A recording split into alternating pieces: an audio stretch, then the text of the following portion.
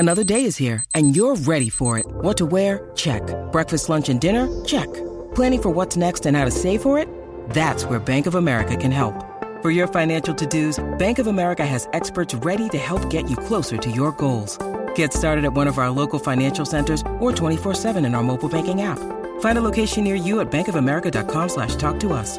What would you like the power to do?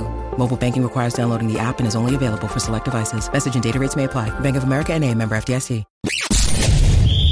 You're tuning into Black and White Sports on YouTube.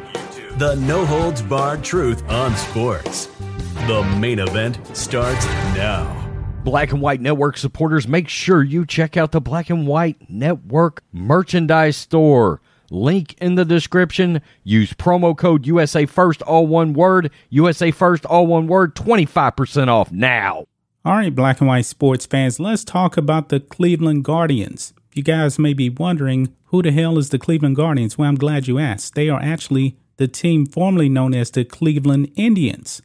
Now, they were known as the Cleveland Indians for something like 110 years, but however, they bent the knee to the woke mob and they changed their name to the Cleveland Guardians. Now, even when they changed the name to the Guardians, there was a bit of controversy because the Cleveland Guardians ended up stealing their name from the Cleveland Guardians, who were actually a roller derby team.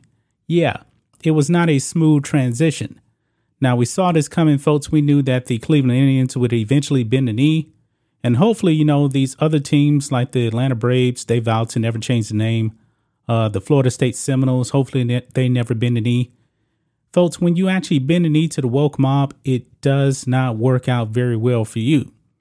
And this season, the first full season of the Indians becoming the Guardians, not working out too well. Not necessarily from a baseball standpoint, but from an attendance standpoint.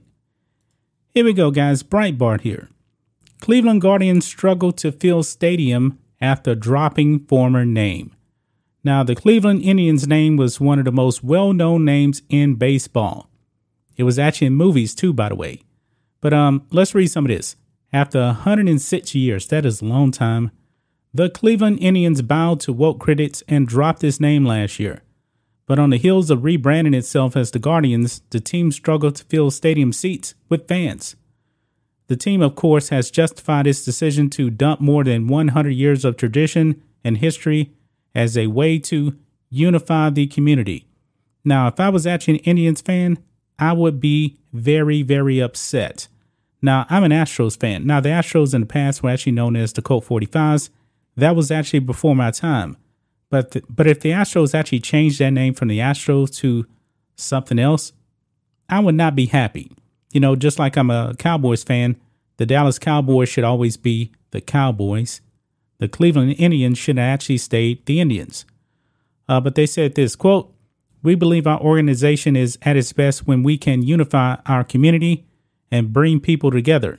And we believe a new name will allow us to do this more fully," the team said in a press release when it announces intentions to dump the Indians moniker in 2020.